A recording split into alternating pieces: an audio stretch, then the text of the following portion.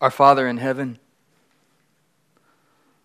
Lord, we want to pause and recognize the amazing privilege of calling you Father. That you have made us, you have given us every good thing we have ever experienced. You have shown your great love for us through Jesus.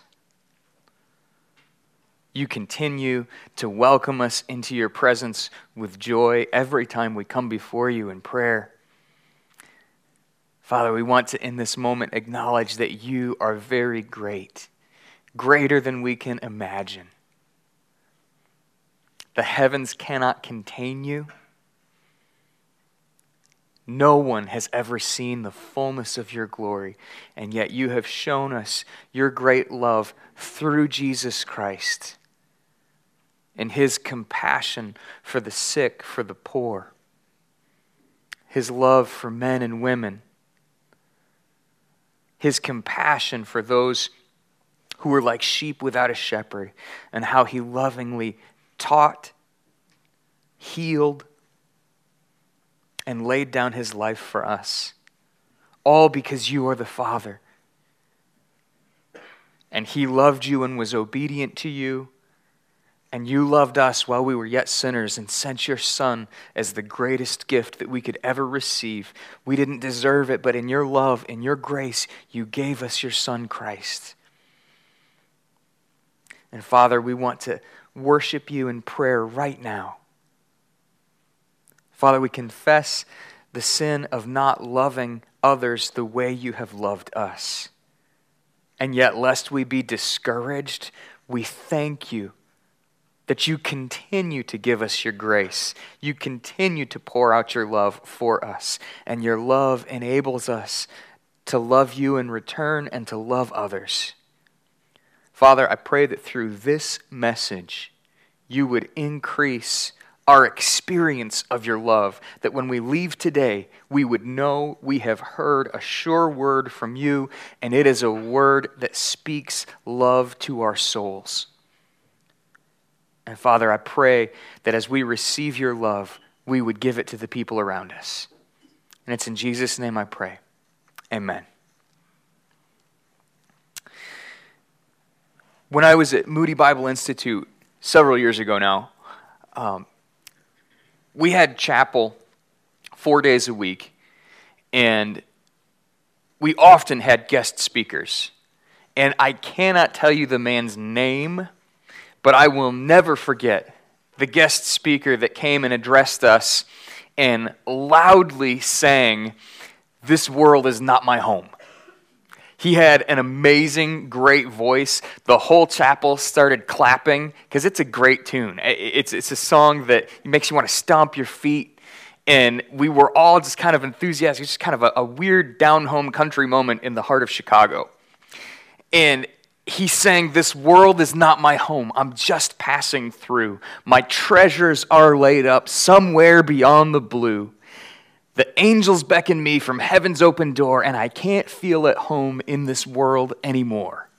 And so we had this great moment of kind of laughing and joy, and it was a lot of fun. And then he looked at us and he said, "Y'all are a bunch of heretics." And we thought, what? And it's kind of fun and maybe slightly rude to pick on a song that a lot of people love, and that's not what I'm going to do, because I don't quite agree with him. But here's what I do want to do. Sing that song with enthusiasm. Because in reality, we are living in a broken world. We are living in a world that should make you long for the presence of God, where there will be no more sickness, no more abuse, no more suffering. There will be no more hunger. And so there is a real sense in that the world as we experience it is not the fullness of God's goodness. And yet, have you ever heard the expression that you can be so heavenly minded that you're of no earthly good? There's also the reality that as you long for heaven, you ought to be able to begin to enjoy it now. And what I especially want to bring home today is the reality that God creates loving family everywhere Jesus is preached. And that family gives you strength in suffering. Okay, I'm going to say that again. If you're ever like, what's the point of your sermon? This is it. The grace of God creates loving family everywhere Jesus is preached. This is not blood family. This is spiritual family. Made family by the blood of Jesus Christ through adoption. And that family that the grace of God creates everywhere Jesus is preached, whether it's in ancient Rome or in Galatia, Cappadocia, Bithynia, where Peter is writing, or it's in China, or it's in Iran, wherever Jesus is preached, the grace of God creates this loving family, and that family gives you strength in suffering. So when the song says, Lord, you know I have no friend like you, I believe the Father would lovingly speak to your soul and say, you know what? I did give you a family. Are you enjoying the love of God through the church? And if you're not, and I think everyone goes through seasons where they don't for different reasons, then I think we ought to think about how do we enjoy the love that God wants for us to have within the church? And the first question we ought to ask is, what should I be doing to contribute to the love that God wants us to enjoy together? I have been preaching through the book of 1 Peter. Peter is writing to people who are suffering for a number of different reasons.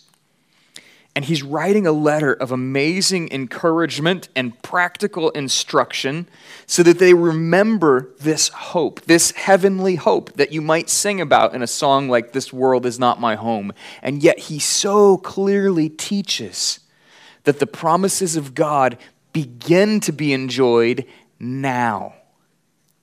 And at the end of this little letter, there are 3 verses, and I want to do 2 things today. I want to point out the love that is just assumed in these 3 verses. He's not giving you clear instructions, although he does give you 1. He is, or I should say 2, he is instead demonstrating the love that he has for these people and showing the love that churches that are displaced by hundreds of miles have for each other. So he's modeling, he's demonstrating, he's giving an example of love. And not only that, I want to take a moment and review the book, because he gives me this beautiful verse that invites us to remember all that we've seen through 1 Peter. And so I'm going to read these 3 verses, and we are going to take them one at a time, but it's such a short passage. I want to encourage you to read it with me. If you have a Bible open, I would encourage you to turn to the book of 1 Peter chapter 5. Well, maybe I do knock phones a little bit. Here's the thing that I would say is going to be hard for you if you're following along on a phone today. If we flip back and forth between 5 chapters, you cannot browse 5 chapters with a phone because you got to scroll really fast, and as the words go flying by, you can't read them. So I would pause and say, I do think there's value in having pages to look at, because you can look at little notes that you've made. You can see verses that you've highlighted. You can look at all 5 chapters of 1 Peter in about 30 seconds and look for familiar verses. And we're going to do a little bit of that today. Before we go to our text, for scripture reading, I want to read you what I think is one of the most helpful, important sections of the book. And so I'm going to be in 1 Peter chapter 1, and I just want to read verses 3 through 9. In my prayer, I wanted to address God as Father and describe his fatherly love and ask for more of it for our church. This is part of why. Peter says, "Blessed be the God and Father of our Lord Jesus Christ. According to his great mercy, he has caused us to be born again to a living hope through the resurrection of Jesus from the dead, to an inheritance that is imperishable, undefiled, and unfading, kept in heaven for you, who by God's power are being guarded through faith for a salvation ready to be revealed in the last time. In this you rejoice, though now for a little while, if necessary, you have been grieved by various trials, so that the tested genuineness of your faith, more precious than gold that perishes though it is tested by fire, may be found to result in praise and glory and honor at the revelation of Jesus Christ. Though you've not seen him, you love him. Though you do not now see him, you believe in him and rejoice with joy that is inexpressible and filled with glory, obtaining the outcome of your faith, the salvation of your souls.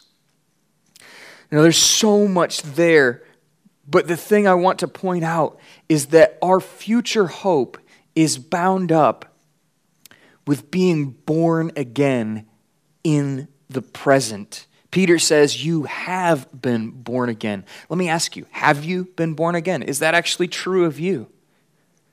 Can you say with confidence that you have life from God Almighty because you've placed your faith in Jesus Christ? Faith that doesn't just agree with some historical facts, but faith that obediently follows the commands of Jesus. Commands to be baptized, commands to be holy, commands to live as Jesus taught us to live. Faith that is active.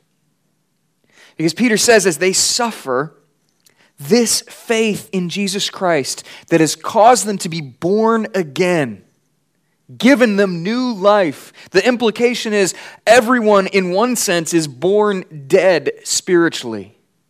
And we need this new birth. Peter learned it directly from Jesus. Maybe you remember in John's gospel when Jesus talked about how we need to be born again. And that birth happens as we look at Jesus' death for our sins and resurrection and understand in a very personal way that he died for my sin. And because he was raised, God gives us new life. And that confidence in Jesus can give us joy in our present suffering, so that not only do we long for heaven, but we enjoy some of heaven now. There's no place for a disgruntled Christian within the church. Now, I understand all of us go through seasons of discouragement. All of us go through bouts of depression, some far worse than others, but that's why we're family. So that if you are depressed, I can pray for you and love you and remind you of what's true. And when I'm depressed, you can pray for me and love me and remind me what's true and point me to this new and living hope and point me to the truth that our sufferings are temporary. They will pass away. And the eternal life that we have through Christ will never fade away. And the future of every believer is full of glory and joy and hope. And this is what Peter has written to people who are suffering. Now go to the end of the book. This is our very last week here in 1 Peter. And look with me at the last 3 verses. Peter says, "By Silvanus, who is a faithful brother as I regard him, I have written briefly to you, exhorting and declaring that this is the true grace of God. Stand firm in it." That's his one command. Then he says, "She who is at Babylon, who is likewise chosen, sends you greetings, and so does Mark, my son. Greet one another with the kiss of love." That's his other command. "Peace to all who are in Christ." So the main point of this message is that the grace of God creates loving family everywhere Jesus is preached. And that family gives you strength in suffering. Well, my first point today is that Peter is loving this church through a letter. Loving through a letter. Point out just verse 12. Peter says, "By Silvanus, a faithful brother as I regard him, I have written briefly to you, exhorting and declaring that this is the true grace of God. Stand firm in it." Now think for just a moment. How do you receive the grace of God? How do you receive the grace of God? You may say, through Jesus. Okay, fine. How do you know about Jesus? Who told you? And how did they know about Jesus? Well, friends, it all goes back to the Word of God. Unless God inspired men to write down His holy word, we wouldn't have any sense of what anyone said to us and whether it was true or not. And Peter says that he wrote briefly to this church, exhorting and declaring the true grace of God, and he intends for this letter to be read.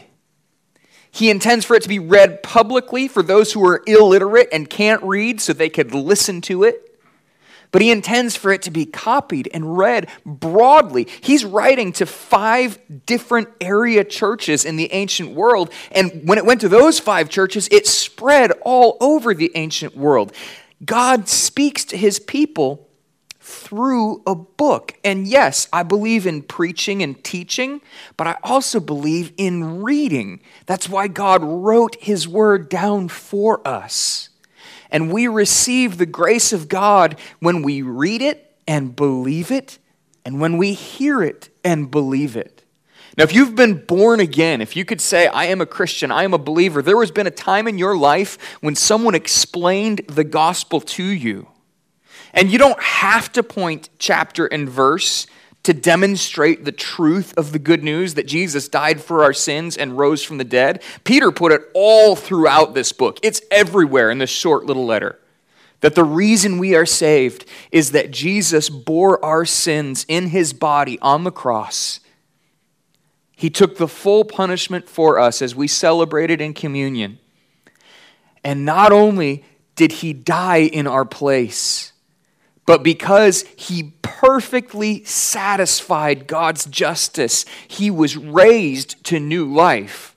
And it's his new life especially that gives us hope. It gives us the new and living hope that Peter talks about.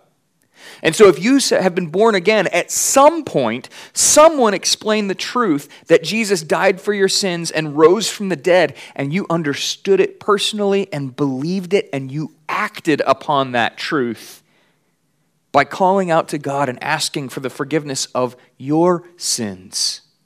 See, Christianity is not primarily a set of instructions so that you can live a better life. Christianity is primarily the way to have peace with Almighty God. And we find that peace when we believe the message of the gospel that's written in the pages of Scripture, Genesis to Revelation.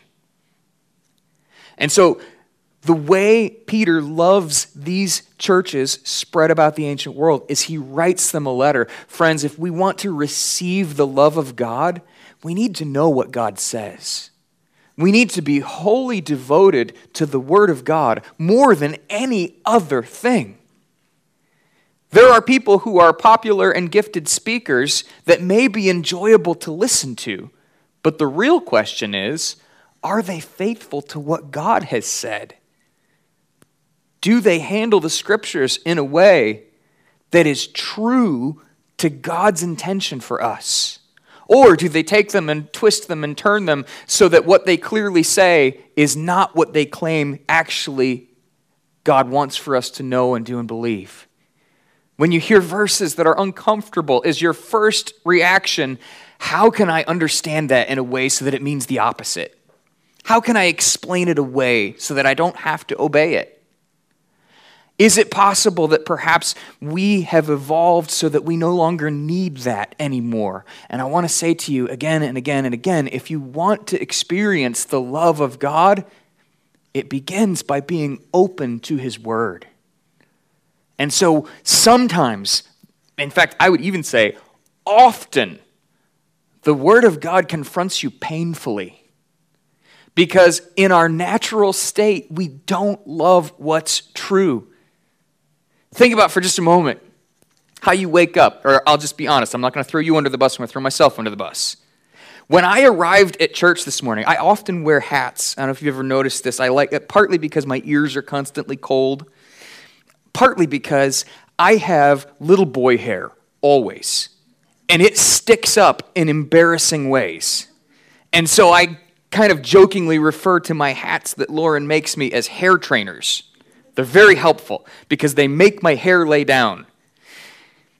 I walked into my restroom, as I always have a couple of moments where I do a few things. I spend some time in prayer. I go over my notes. I read my text again. This morning, I read my devotional reading, and I stepped into the restroom that's in my office, and I looked in the mirror, and the natural state of my hair was not appropriate for church.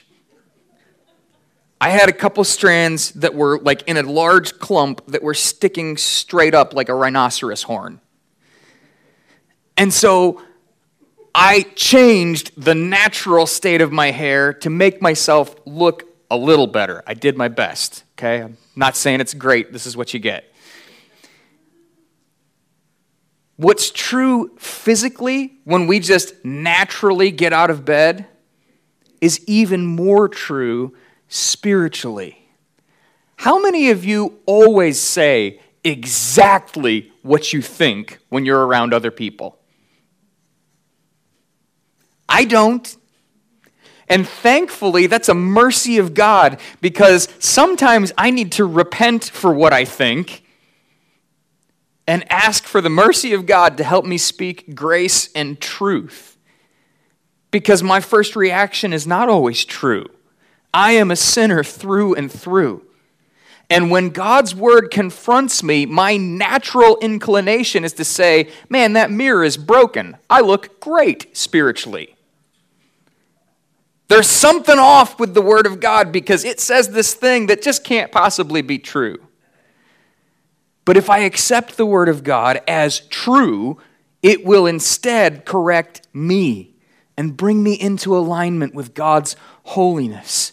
So friends, if we're going to know the love of God, if we're going to experience the love of God, it begins by being open to the word of God. And that's why Peter wrote this letter, because he wanted the church to know the love of God. And so he wrote briefly to them, exhorting and declaring that this is the true grace of God. Now, he's writing primarily to believers. This is not an evangelistic letter primarily. He's not trying to convert unbelievers with this. He's trying to encourage and strengthen people who have already heard and believed the gospel. He says to them in the verses I read for scripture reading that they have been born again, meaning they've already heard the message of Jesus, they've already believed it, they're already saved, they already have eternal life. Why is it that he writes them exhorting and declaring to them the true grace of God? Well, friends, because we're forgetful. And because we still have sin indwelling in us. And so we still have the temptation, even though we know what Jesus has done for us, to try to live the Christian life in our own strength. And so throughout this short little book, Peter has given us exhortations and commands. Now again, these are for people who have already believed the message of the gospel. And I want to use this time, I'm going to read a couple of things. Most of these are pulled directly from verses, but this is kind of a summary of the book.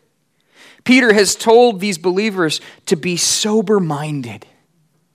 Don't be caught up in the entertainment of the world. Don't be caught up in the things that would distract you. Be aware of what's happening around you. And most of all, set your hope on the future grace of Jesus Christ when he is revealed. The verses I read in chapter 1 describe how they've been born again to a new living hope, how they may, if necessary, suffer for a little while before Jesus comes, but when Jesus comes, he is bringing them glory. Glory that's greater than you can imagine in any other context. Glory that's greater than the glamour of a runway or a YouTube star that's trying to show you how to put makeup on. Glory that's greater than any football game, no matter how incredible the victory at the end. Glory that's greater than any earthly power. Glory that's full of happiness and joy and celebration. And so Peter commands us to set our hope on that future glory. He says, don't be the same person you were before Christ. Instead, he commands you, be holy. What is holiness? Well, part of holiness is purity. It's leaving your sin behind and doing what is right. Christians are to be different. We are to be pure in our politics, in our entertainment, in our families, in our values, and most of all, we are to be pure in our devotion to God. Now, Christians have a couple things they love to harp about. Some of them love to harp about politics. Some of them love to harp about culture. I don't want to do either of those things today. I'm going to be a tiny bit political a week from today for the first time, so pray for me. I'm just going to throw that out there. But here's what I want to do today. We are to be holy in our devotion to God. That's H-O-L-Y, holy. What does that mean?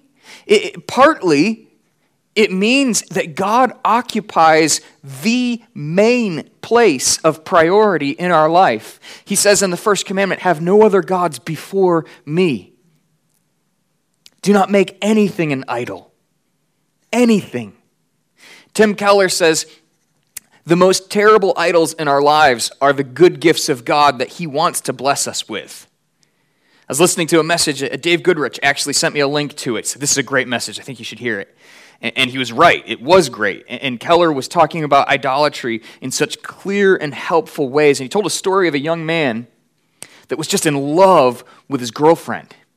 And I don't know why, but for whatever reason, she said, it's over. We're done. I don't want to marry you. I don't want to date you. I don't want to be around you. And he said, if you're done with me, I will shoot myself tonight. Which, that's a great foundation for a relationship, right? Obviously, we're going to move forward with this. She said, we're done. Closed the door in his face. And he went to his car, got a revolver, and shot himself on her front porch. Why?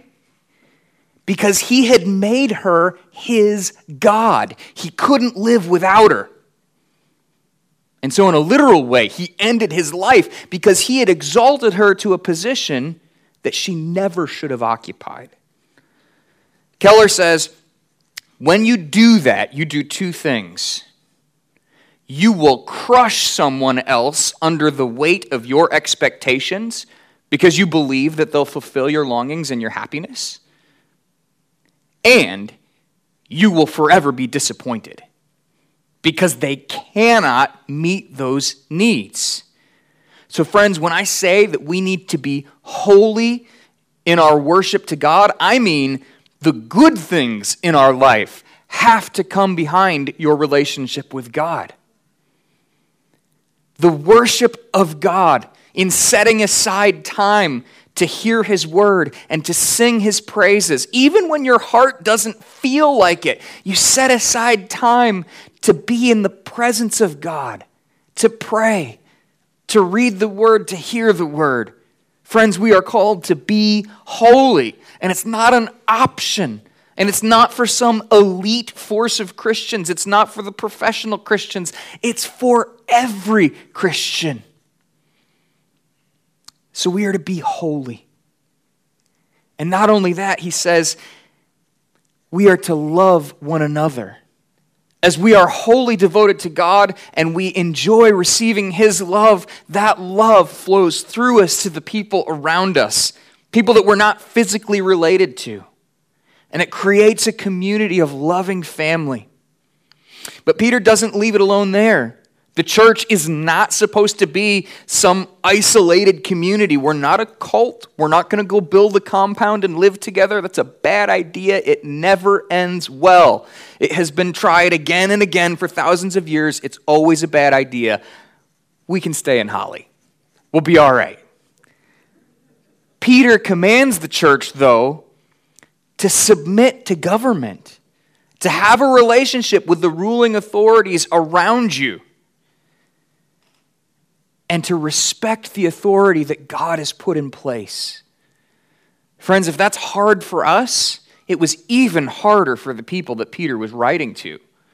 They had been thrown out of their homes for no other reason than the fact that they were faithful believers in Jesus.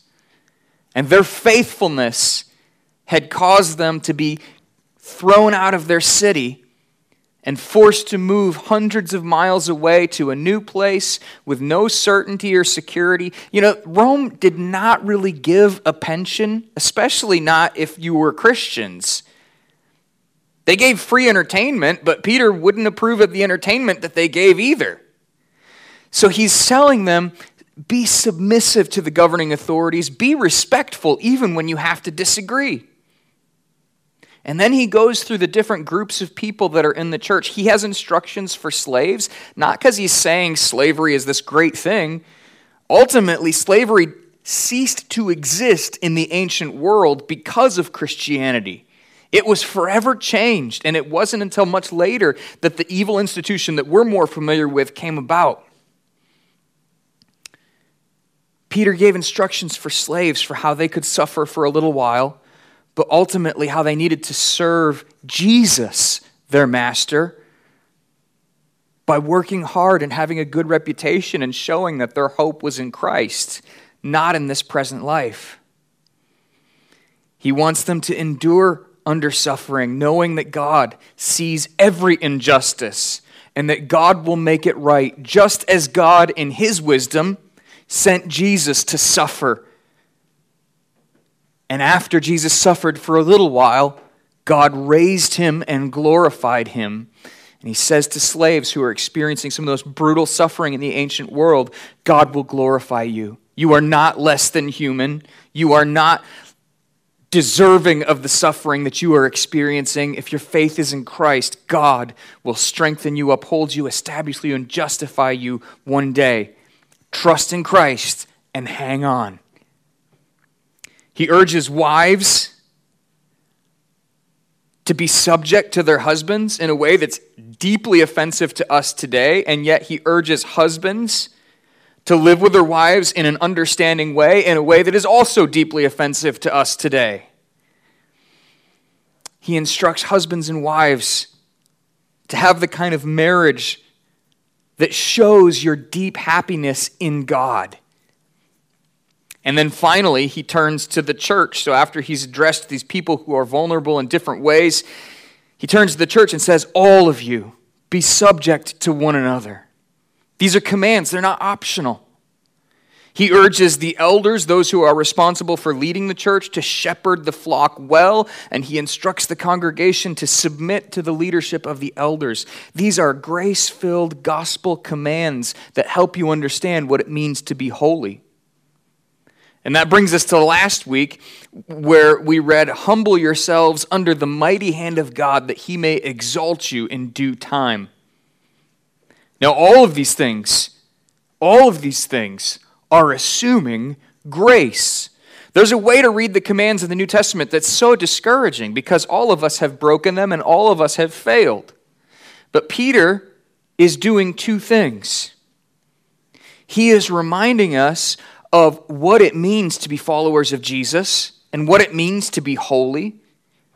You can't be a holy believer and mistreat your wife. It's not possible. You're not going to be right before God, and God is not going to listen to your prayers. That's what Peter says.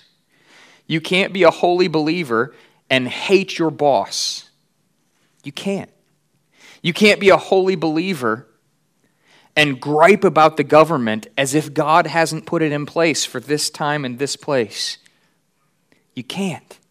And so Peter wants us to understand holiness in the ways that we live our lives in our town of Holly, in our homes, in our country.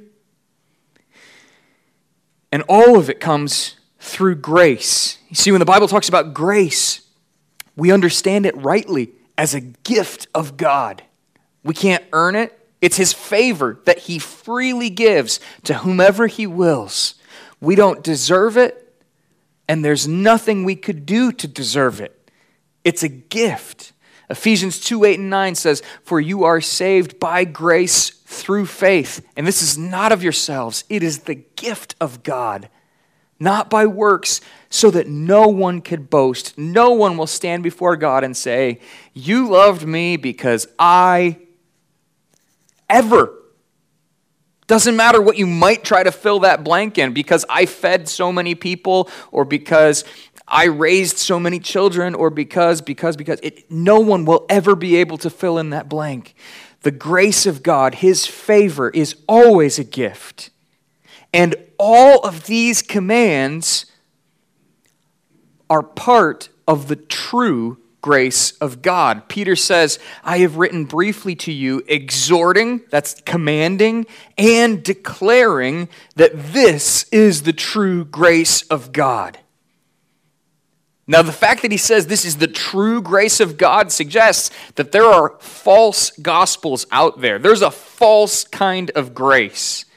And friends, I would say that's definitely true to this day. There are preachers out there who are saying things that are not true. How do you know the difference? You have to go back to the written word of God. God helps you be discerning when you are devoted to His word. That's why Peter wrote this letter. There are so many preachers today that will tell you God doesn't want you to suffer. That's not God's will for you. That directly contradicts everything Peter has said. If you hear someone saying, and I'm thinking of one guy in particular, don't be embarrassing to God by wearing crummy clothes. It's a guy that preaches to tens of thousands of people a week that's telling, you ought to try to look nice. God's kind of embarrassed if you don't look good. So what does that say to you if your clothes have holes in them, if you bought them at Goodwill? What does that say to you if you can't afford shoes? If somebody wants to come into the church without shoes, you let him. You don't say, "Oh, I'm sorry, your feet smell." You don't. The grace of God is a free gift that's open to everyone. And part of what Peter is saying, and part of what we need to hear as the American church, is that God's grace does not exempt you from suffering. It doesn't make you rich. God's grace gives you the strength and the ability to endure until your real hope arrives when Christ returns. That's the grace of God that gives you an inheritance that cannot be taken away from you, the way the Romans took away these Christians' belongings. The grace of God, that's a true grace of God, is the message that we are forgiven and loved and adopted and given an inheritance along with Christ Jesus. And it's a grace that not only gives you good things, it's a grace that changes you from a sinner into a saint. You see, there are people that preach a gospel that says, God doesn't want you to suffer. God wants you to be wealthy. I love those little DVDs about the American gospel because it shows people, like one woman who was listening to some popular preachers quit her job because she was taught, you need to step out in faith. And if you just step out in faith, God's going to bless you with a better job. And you know what God blessed her with? Being unemployed. And when she was unemployed, what happened is she started to question everything she'd heard from those popular preachers. Yeah, they looked really good, but she was unemployed, so clearly what they said wasn't true. She didn't get a call from a better employer. She didn't start making more money. Instead, she started to understand that the grace of God was far more about the forgiveness of sins and changing her than it ever was about a bank account. And friends, those lies are prominent in our culture. They are here in Holly. They are on TV. They are on the internet. Know the true grace of God by knowing His Word. There is such a thing as false grace. There are also people that preach a gospel of false grace where they say that the teachings of the New Testament were so distorted by their time that we cannot take the Bible literally anymore. So the ethics of the Bible that inform our families and our communities, they're not valid today. And they say the true grace of God is a God that embraces and accepts everyone as they are.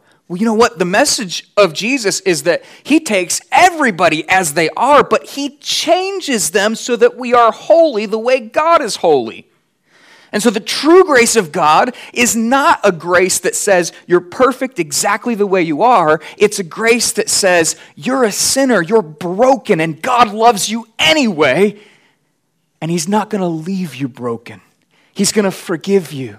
He's going to welcome you with the love that you've never experienced anywhere else. And the greater you experience his love, the more you realize the sins that you used to love were empty and hopeless. But if you have people teaching you that the sins that the Bible condemns are not actually sins, you know what happens? You end up cut off from a holy God. You never experience his love. And so you end up very much like the young man that made his girlfriend an idol. You end up dead, hopeless, separated from God because you don't know his love. Friends, we need not just grace and not just what people call grace. We need the true grace of God. How do you find it? By knowing the word and loving it. Don't just listen to your friends. Don't just listen to people who are popular. Know the word and ground your faith there. And Peter wrote to remind them because forgetfulness has been a human trait for all of human history. We need reminders because we still have a sin nature. I don't want to be humble. I want to be first in every area of my life. I don't want to be exalted later. I want to be exalted now. And I don't necessarily want to be holy. I want the sins that I love to be satisfied now. And the true grace of God comes along and confronts my sin, reminds me of who I am, reminds me of the love of God poured out in the blood of Jesus on the cross, and says, I'm wrong about all of it. I need Jesus. And the true grace of God sets me free again and again and again, and I need these reminders constantly. So the true grace of God found in the pages of Scriptures, you can't get enough of it by hearing a message once and saying, I'm good. You need it daily. You need it moment by moment. And so Peter writes this letter to be read in the church, urging them to stand firm in this grace. Why does he command them to stand firm? John Calvin said this, the reason it's necessary is because it is difficult to continue in the faith. And if you have any doubt about that, the evidence that it is difficult to continue in the faith is that there are daily defections of many. There are thousands and thousands of people that say, I was raised in the church, I'm not a Christian. They might say a couple of good things about it. I actually was reading about a pop artist that many people don't even realize that she got her start in singing Christian music. She had one album from a small label that went bankrupt right after she recorded it. And today, she's known, she's a superstar. She has lived the dream, but she got her roots and her start in the church. And now, she just says all those people are backwards. They're wrong about everything. She doesn't believe in any of it. And I wish I could say there's only one person like that. But the truth is, if you know anything about the music industry, so much of pop music started in the church. So many artists got their start singing on a platform, leading in worship. And once they got famous, they said, you know what? The church is holding me back. And they left. And not only that, it's not just famous people that face those temptations. It's every believer. As soon as you're surrounded by non-believers, whether it's at school or whether it's at college, whether it's at workplace, anytime you are apart from fellow believers and you're with non-believers, you face a little bit of pressure to say that the things that God says that are not popular, I'm not sure about that. Other people think that. I don't know what I think. And it starts with saying, I'm not so sure. I'm questioning. I'm open. But as you are open and questioning, you are rejecting the clear teaching of the Word of God. And it's easy to give in. And it's easy to not stand. So the command that Peter says is not only is he giving this reminder, he says stand firm in it because it's easy to give up and to lose hope. Remember your hope because it's easy to forget it. And then he not only loves them through a letter, I love that Peter clearly lives what he preaches. He practices what he preaches, because then he says in verse 13, he loves them through this greeting. And this might seem like a small incidental thing, but listen to what Peter says. He says, she who is at Babylon, who is likewise chosen, sends you greetings, and so does Mark, my son. Now, there's some question. Babylon might be a reference to Rome. Later on in the Bible, in the book of Revelation, that's clearly the case. But probably what Peter's actually doing is he starts this letter saying, hey, I'm writing to you who are exiles, those of you who have been thrown out of your homes and you don't feel welcome anywhere. Well, Babylon was the capital city where the Jews were forced to live when they were thrown out of Jerusalem in the Old Testament. King Nebuchadnezzar came, he destroyed the temple, he knocked down the walls of the city, and he carried off thousands of exiles, made them march 900 miles to live in the city of Babylon, and it was a sort of symbol of their failure. It was an incredibly tragic time.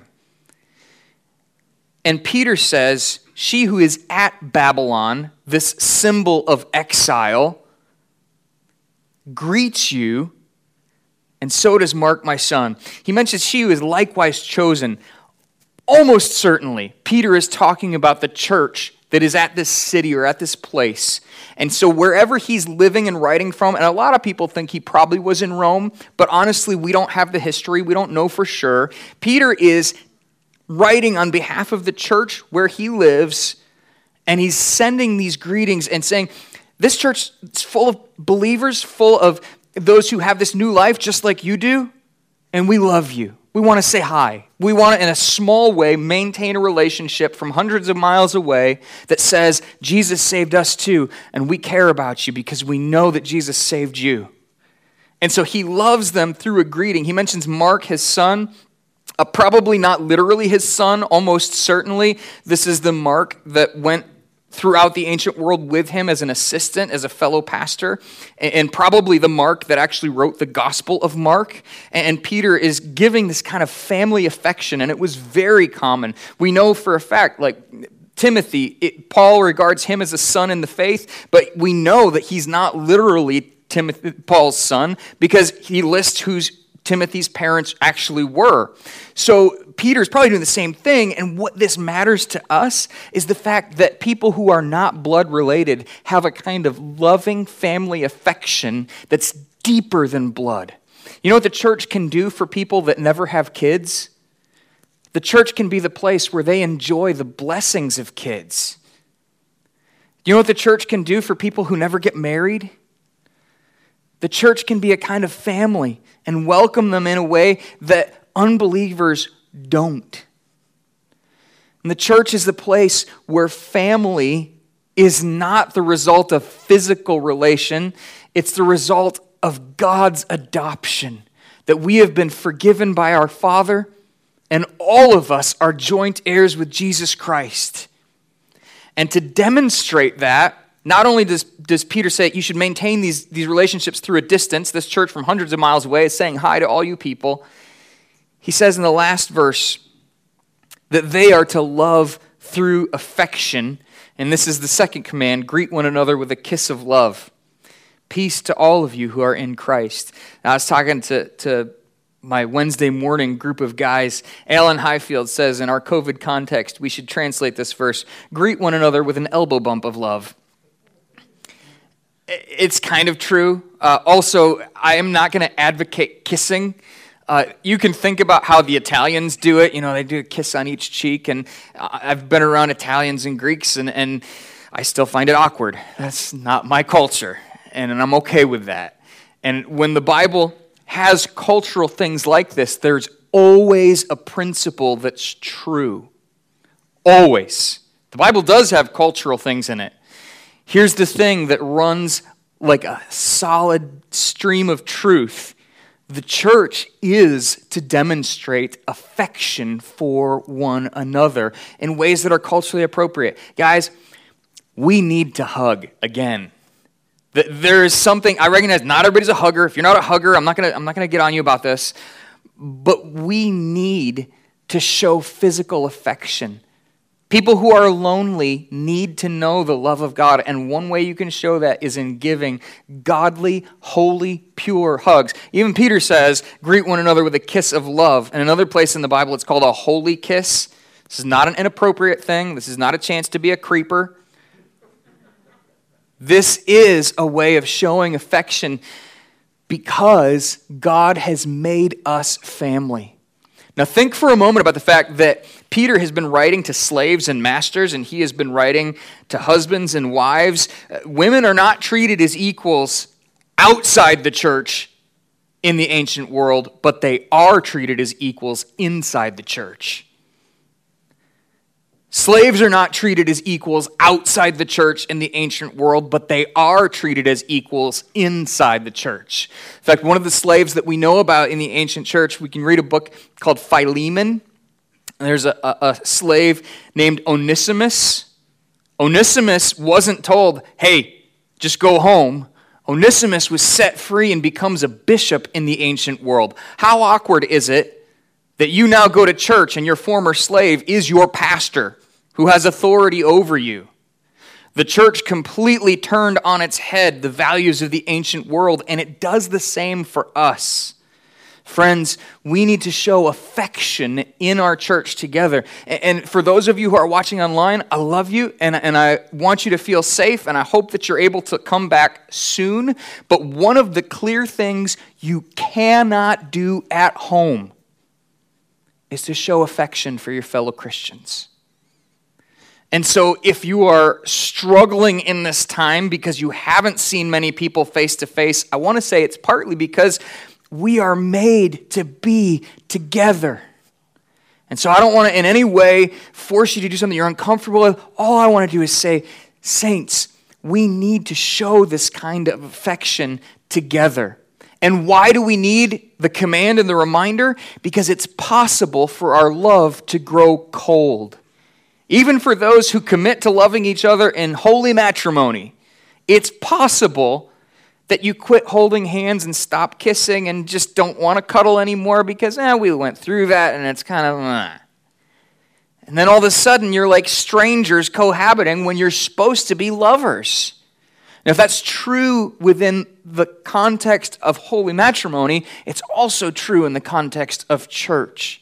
And it's easy for the church to be a group of little friends that are no different than friends outside the church. But that's not what we're intended to be.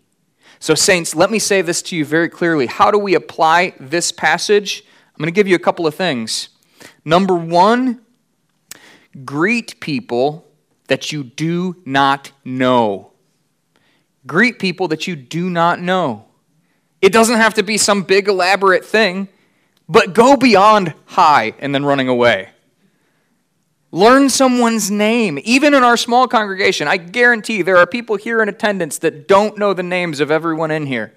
And there's not a ton of people here. This is pretty doable. We ought to be the kind of place where everyone is known and everyone is loved. I see some of you nodding your heads. Some of you are longing for this because you're not enjoying the community of the church. Some of you have groups of friends where you get your needs met, and that's awesome. But the church is not a clique. The church is a family. So, number one application for everyone in this room, greet someone you do not know. And don't just do it once, do it every week. Know people's names. It's urgent that we demonstrate the love that we receive from the Father. Don't just say, I love people. If you can't name them and you don't have specific people in mind, you don't love people. And if you say, I love people except for these people, you don't love people. God has called the church to be a family where every part of the body is loved and cherished because we are all connected. Greet people you don't know. Eat with people you don't know. When you form groups to go out to lunch, don't just look for the people that you've known for years. I get it. You enjoy their company. That's fine. But when we come together as God's family, if you leave other people out, you're neglecting the body. So love people you don't know by greeting them, by eating with them. Share your things, not just with your friends, but with people you don't know, and have a special bond with your fellow Christians. Peter has written this letter so that we could experience the love of God. We need to know the Word so that we experience the love of God, but we need to practice the love of God so that we feel the love of God. See, God didn't just give us His Word and tell you to go off by yourself and read it. He gave you His Word in the context of a church where we could put it into practice. First Baptist Church of Holly, there should not be a lonely person in our congregation unless they are sinfully shutting everyone out. And even then, you pray for them and you try again and again and again. Our goal is no one lives a lonely life in our congregation. And our goal is that our congregation grows as we welcome more and more people. And there shouldn't have to be a 2 and 3 and 4 year process of getting to know people and then finally getting in the inner circle. None of that is appropriate in the church. The church is to be God's family where people are loved and welcomed, as treated as equals as quickly as possible.